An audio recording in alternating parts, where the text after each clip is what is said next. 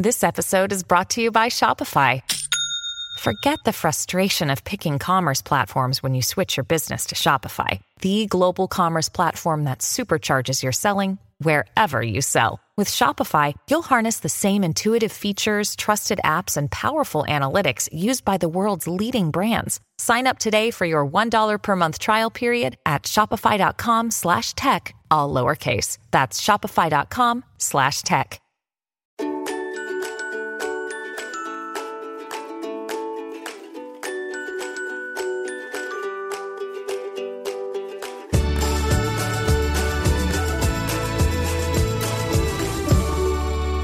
We're momming today with Joanne Bogart. She's with Fair Play for Kids, and we are talking about the detriments of social media for our children and our teenagers and the mental health crisis that's going on. Quite honestly, it seems to be getting worse, even though we're doing a lot to stop it.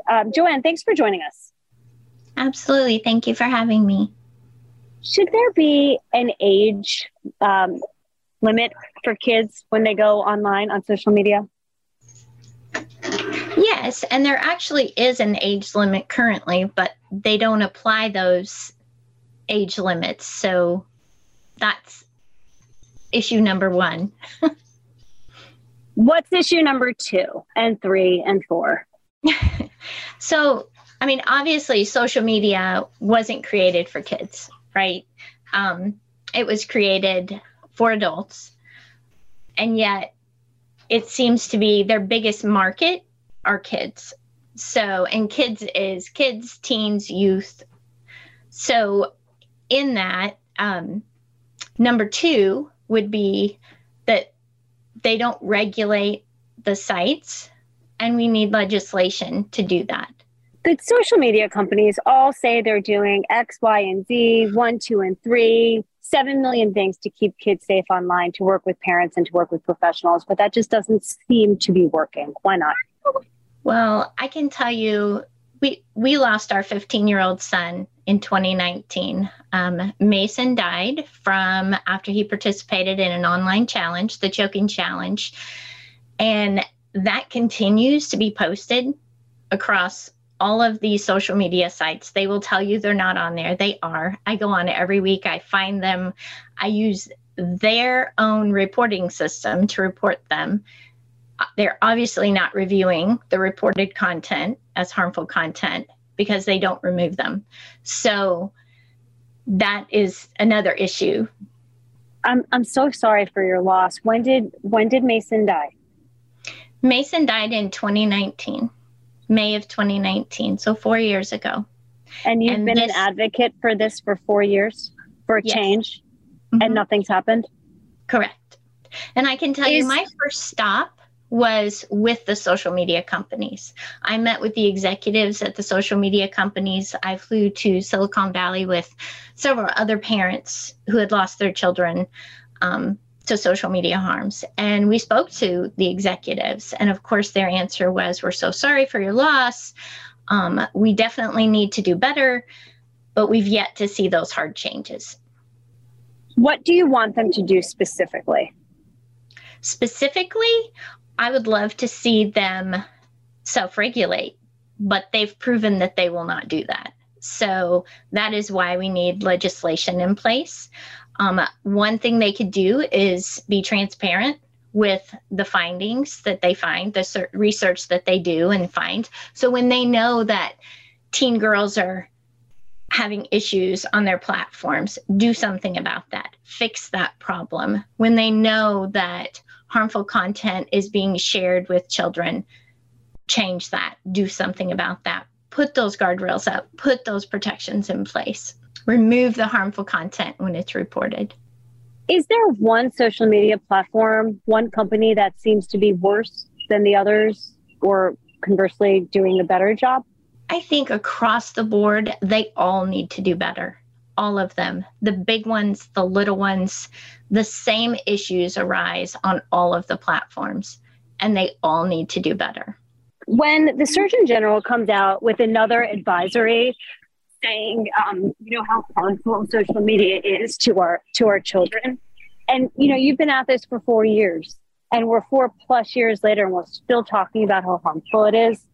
What do you say to that? Are those just blank words, the words that mean nothing at this point because no one's doing anything about it? No, I don't think so. I think the Surgeon General coming out with his advisory, I'm thankful to Dr. Murthy for coming out and putting the advisory out, because he's made it very clear that parents aren't asking for a free pass. They're not saying we want social media companies to regulate themselves and only allow certain things and certain parents still need to be diligent on watching over their child's online world. I mean, that's just a given. There's no perfect fix for any of this, but they certainly could put more protections in place. And so I think if the social media companies can work with researchers, legislators, putting those guidelines in place, legislation, putting that in place so that they do have some kind of rules that they have to live by. Like I said, currently their only rules are their own community guidelines, which they don't even abide by. When I report harmful content, like the choking challenge that my child died from, when I report that, the answer that I typically get, if I get an answer at all, is that it doesn't go against their community guidelines. So it's obvious. That must be just so frustrating to hear. What's interesting or different about your story and that of your son is that this isn't a mental health issue for you. He's a boy. He's 15, not, under 13. 40% of 8 to 12-year-olds are, quote unquote, illegally on social media. He was over 13.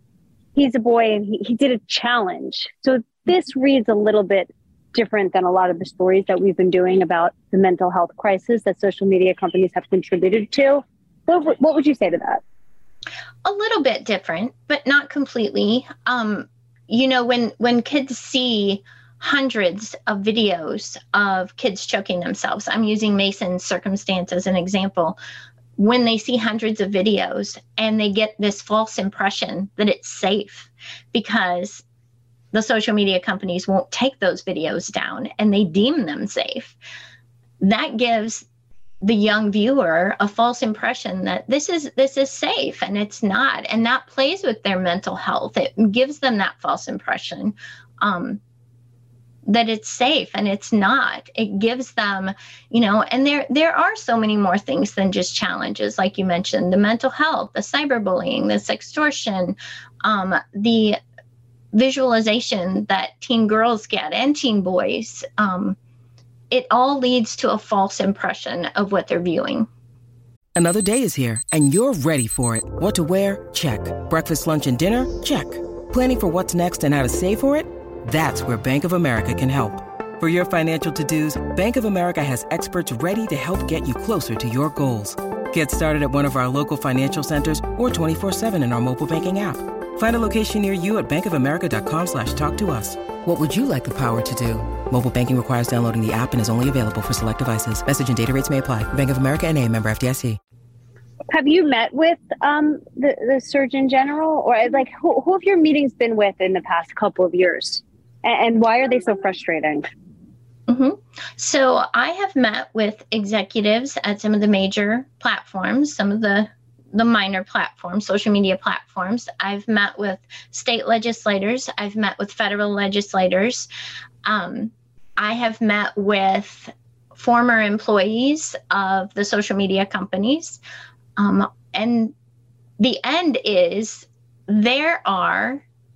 Dr. Murthy has come out and said, yes, there are harms there. We can see them. We have research. We have data.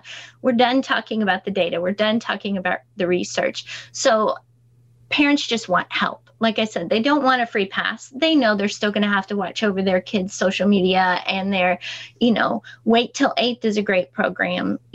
Just delaying the smartphone, delaying the social media, that all plays an important role. But parents can't do this alone. I had every safety feature turned on Mason's device. We had candid conversations. I checked his devices. I had watchdog apps in place. Everything that as a parent I knew how to do. to keep him safe online. And that content still found its way into his device. And that's not fair. These programs were developed by brilliant people. And it's not fair to just ask a parent or a kid to fight these companies to protect themselves. They need to either create platforms that are only for kids, or make social media as a whole, keep kids off of that with either age verification or some kind of guardrails where they can monitor that. Just to give you a little bit pushback, only to further the conversation, Meta says, well, we have age verification. In fact, we're using artificial intelligence and virtual reality video selfies. So technology can tell us that your child is of age. Or you take TikTok in the state of Montana. It's not illegal to use it, but there's technically it is for the app stores to make TikTok available. Nothing would happen to the user if they're on TikTok in the state in terms of a fine. But there's always a way around. You can always get a VPN.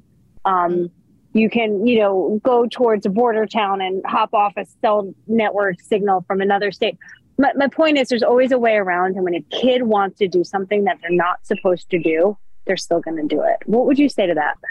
Well, and I think that, again, that is, parents fear that. I mean, what I have learned with the parents that I work with, that I volunteer with, is their biggest concern right now is the kids know more about tech than the parents do. So they have no idea how to protect them online. There are laws on the floor that we can get passed that would help with this. So if we could get all of the legislators on the same page to get these bills passed, that would help tremendously to give some of that onus back to the social media platforms to say, you know how to verify age. You know how to do this. Now put it in place. Let's see the action and let's do it. Besides age verification, what other specifics do you want to see happen? I think education. Education is huge. If we can educate both parents and youth on, one, how to be safe online.